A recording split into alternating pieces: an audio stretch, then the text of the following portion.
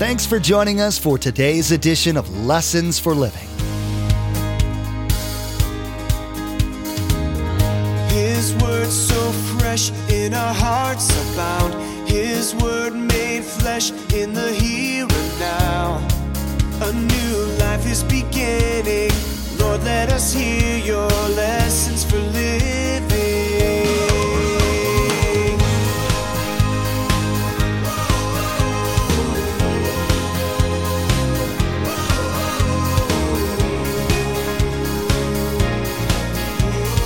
Lord, let us hear your lessons for living. They had received Christ, changed to Christianity, and there was suffering as a result of that. We'll see two kinds. Sometimes you were publicly exposed to insult and persecution. At other times you stood side by side with those who were so treated. Now you sympathized with those in prison and joyfully accepted the confiscation of your property because you knew that you yourselves had better and lasting possessions. The church has it pretty good in America. There's not much in the way of opposition or persecution, especially on the governmental level. The same can't be said in many countries around the world, though. In several countries, you risk not just losing your job, but your freedom and maybe your life. Pastor Mark will be teaching today about a group in the early church that were under such intense persecution that they were thinking about going back to Judaism. And the writer of Hebrews is urging them to hold on. Remember, there's quite a few ways to receive a copy of Pastor Mark's teaching. We'll be sharing all that information with you at the close of this broadcast. Now here's Pastor Mark in Hebrews chapter 10 as he begins his message. God is still speaking.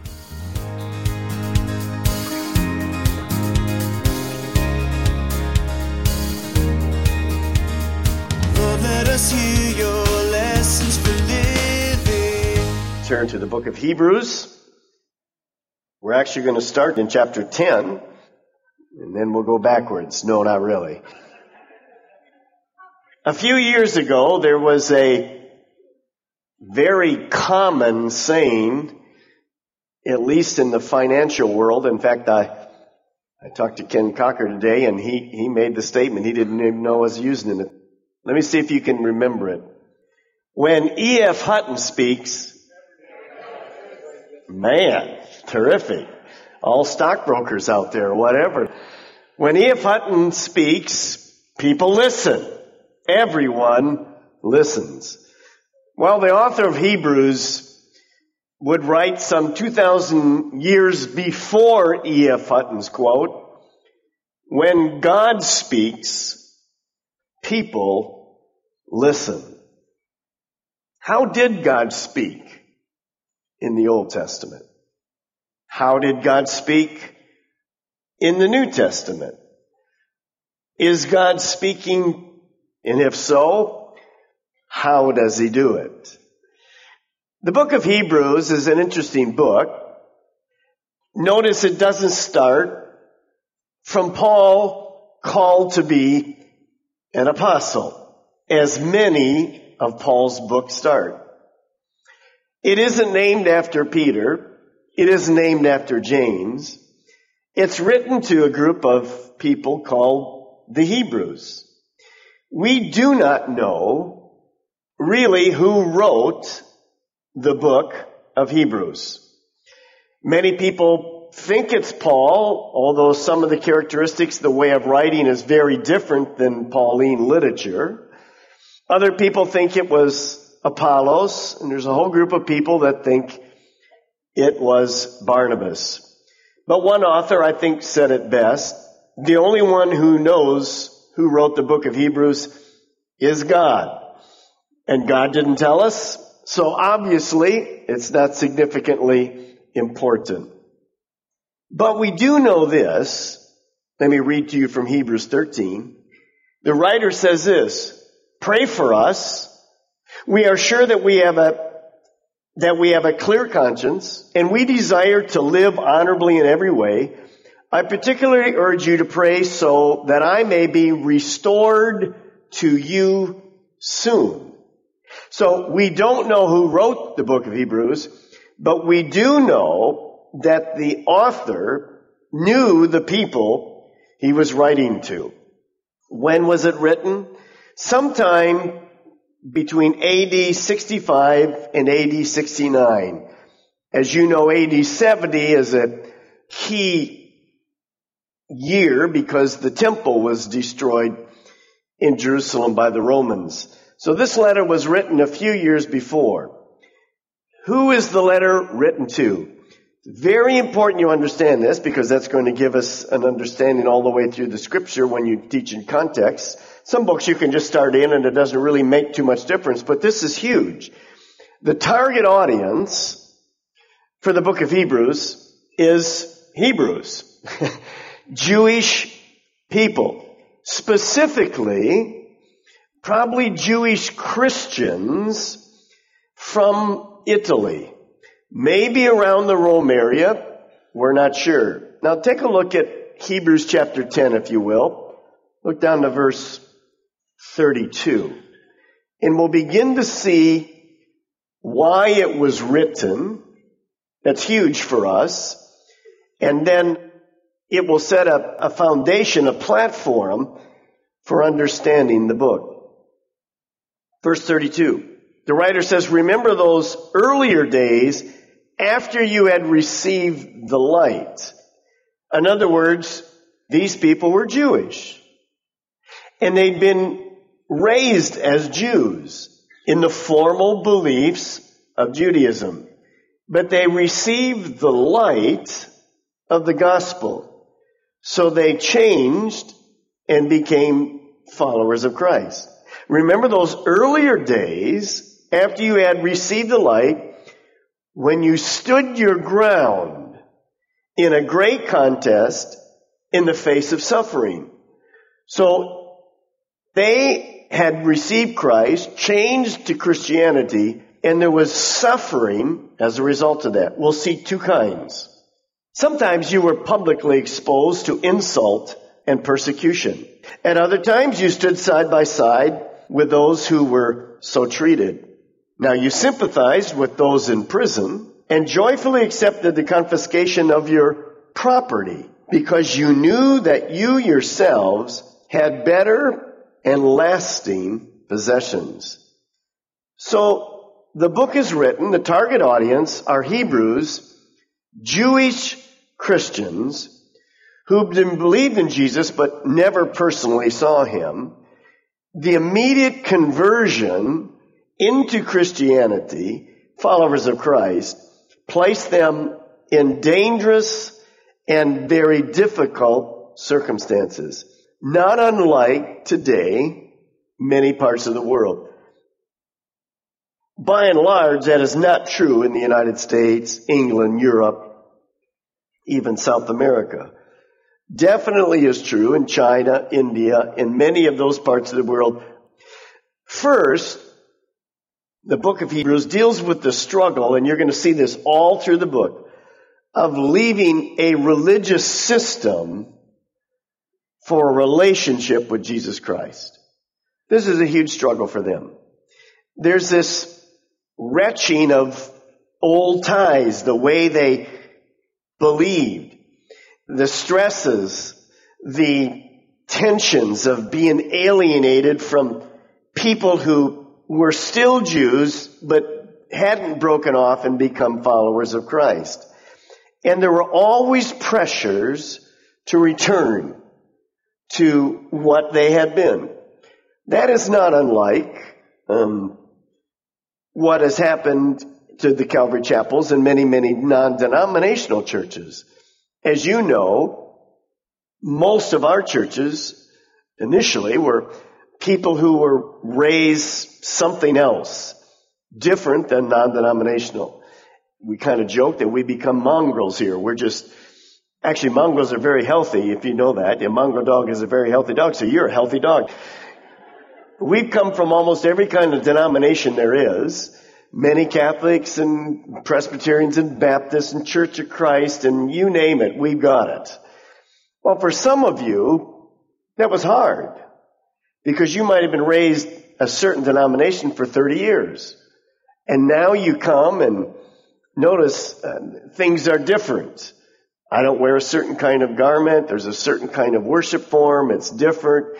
There's PowerPoint. There's all kinds of different songs, different ways that people accept the Lord. The communion may be done different than you used to do it. The rules and regulations are significantly different.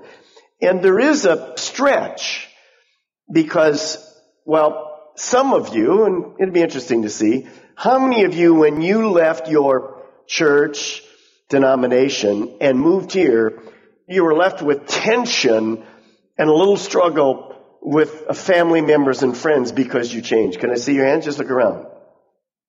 Okay. Pretty common. And many times they said something like this: you're going to a cult. Is that right? And I'm the cult leader. Here I am. And more importantly, you've left your religion. You have no chance to go to heaven. Many of them believe that.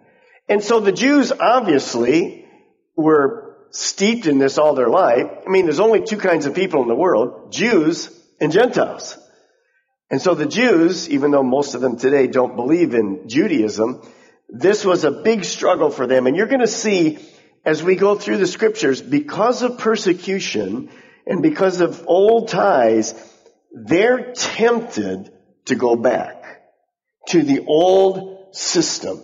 Well, they know the new system's better, but they're tempted to go back. Now, the next thing that we see that set apart them in this area was the country that they lived in.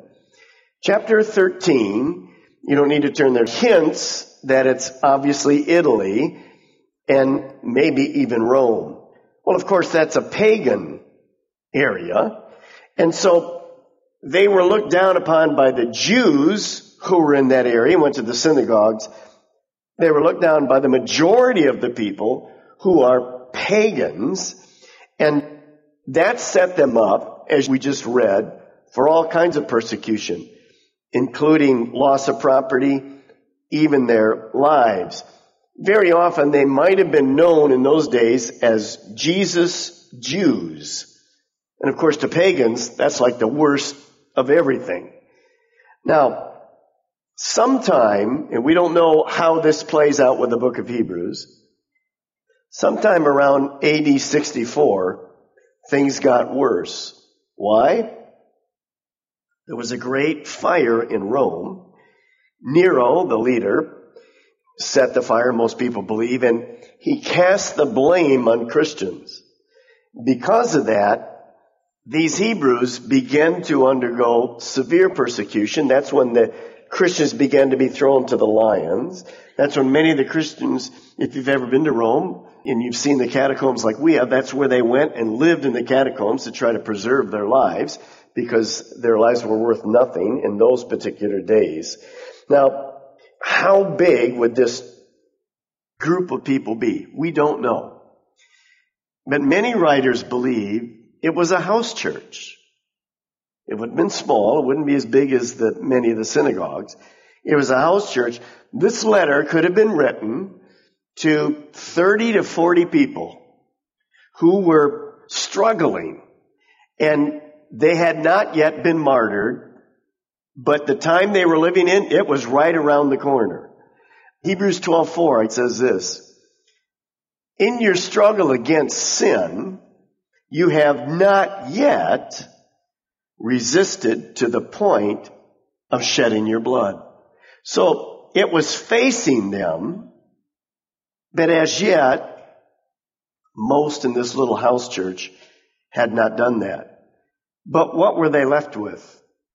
Questions like, God, why would you allow this to happen to us? Do you know this is happening to us? Are you silent? Won't you speak to us? And so the purpose of the letter is encouragement. The overall purpose are two things, really. One is the theme, Jesus is better. The other is encouragement. So what is the encouragement? Go back to Hebrews chapter 2, verse 1. It's an encouragement that all of us need. because from time to time we're tempted to do the same thing. Look at Hebrews chapter 2, verse 1. We must pay more careful attention, therefore, to what we have heard, so that we do not, circle these two words, drift away. So they were tempted to just drift away. Go back to Judaism. It isn't worth the struggle. Jews aren't being thrown to the lions. Let's just go back. Why should we lose everything? So there was a temptation, big time, to escape persecution, go back to the old Jewish beliefs, but the writer says, don't go there. Don't do it. Just don't do it. Stay strong where you're at. Now, you'll see some other things. Drift away. You know, in the book of Hebrews, we read this verse quite often. I'll paraphrase it. Don't forsake the gathering together of yourselves. Well, we kind of know what that means. Put it in this setting. Why would you want to go to this little house church when you know that Rome is watching you? Who are the people that are going there? Earmark them. We're going to cast them to the lions. So all those kind of things come to your mind, and you can see how that verse is written specifically to them. Don't forsake the gathering together. And then another one we use, but make sure that you encourage one another. How often? Daily. Well, why would you need to be encouraged daily? Well, you may not live tomorrow. I mean, significant difference when you see it, isn't it? That it puts on the book that's being written to these individuals. The theme, of course, is to stay with Jesus, because all through this, you'll see, Jesus is better. He's better than the prophets. As we go through this, better than angels, Moses, the priesthood, the law. So in every way, Jesus is superior. Don't give up and go back to your old religion. Now we begin Hebrews chapter 1, verse 1. In the past, God spoke to our forefathers through the prophets at many times and in various ways. Now remember that this small church, well, the people were discouraged and they were fearful. They wondered, where is God? Does God speak? Doesn't seem to be speaking to us. So the writer starts, and he starts in a beautiful way. He says, in the past, God.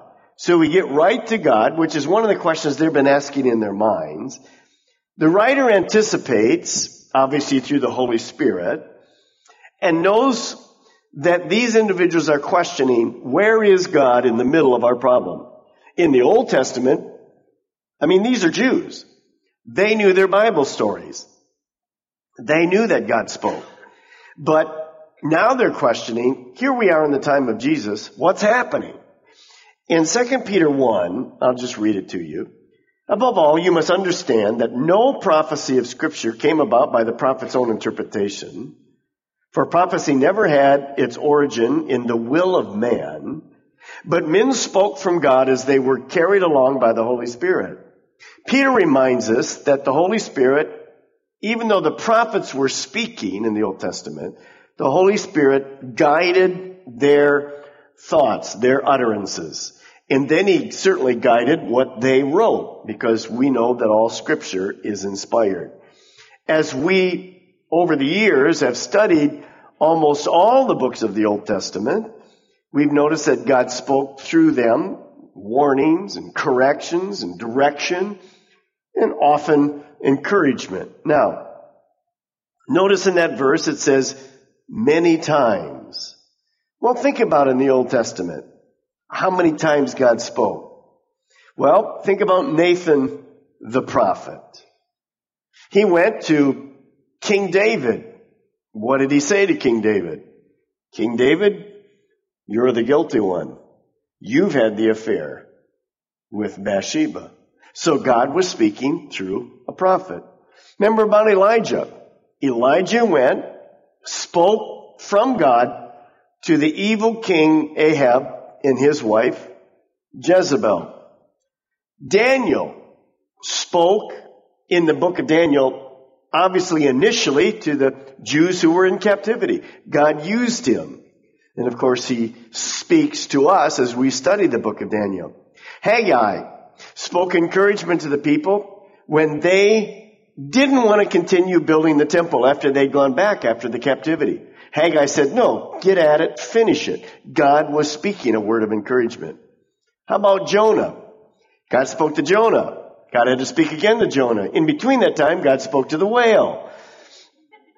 We learned that what? The whale was smarter than Jonah.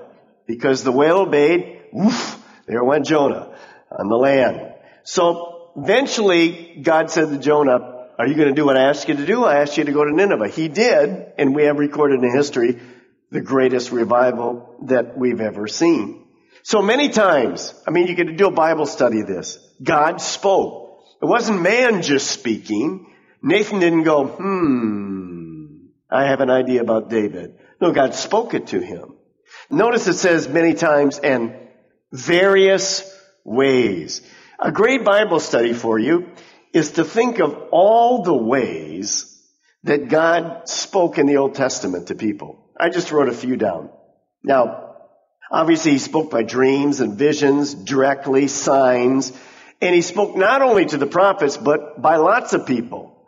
In the garden, God spoke directly to Adam and Eve, and he gave them instruction. God appeared to Abraham in human form. He appeared to Jacob as an angel. God spoke to Moses and the people of Israel at Mount Sinai with what? What we just experienced this afternoon. Thunder and lightning. That was God speaking. When the mountain shook, God was speaking. How about Elijah when he was discouraged and he went up and hid in the little mountain? How did God speak? In a still, small voice.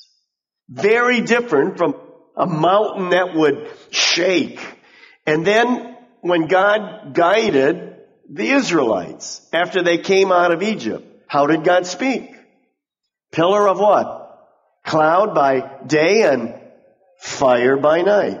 So God used so many amazing ways to guide us. You say, well, some people believe God doesn't even speak today because they don't believe in the Bible. Well, does God speak outside of the Bible? Yes, he does. And we know this. For instance, God speaks through creation, nature. When you see animals and you see all the things they do and you see the amazing things that they do, all by the DNA that God's put in them. Obviously there is a creator. He speaks through our conscience. Romans chapter 1 tells us that man ignores his conscience that God gave him to say that there is a God and goes off and does his own thing.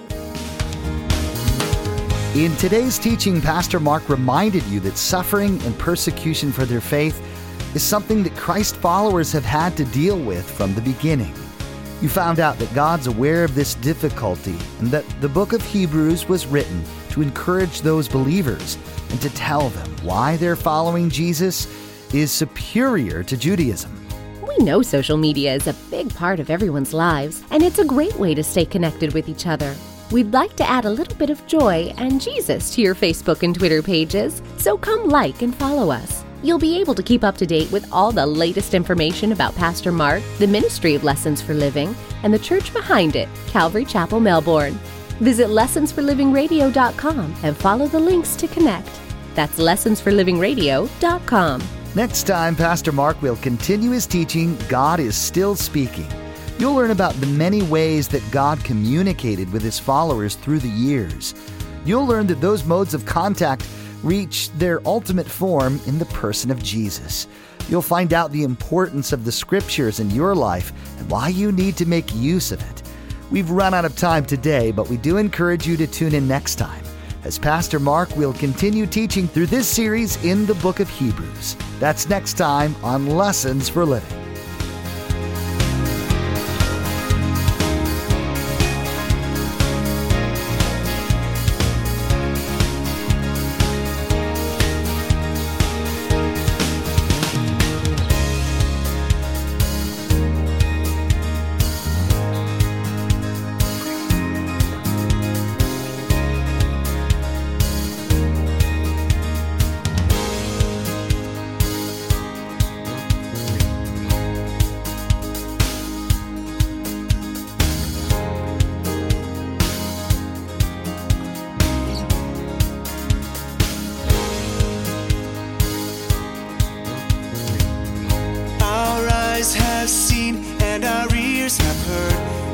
His word made flesh in a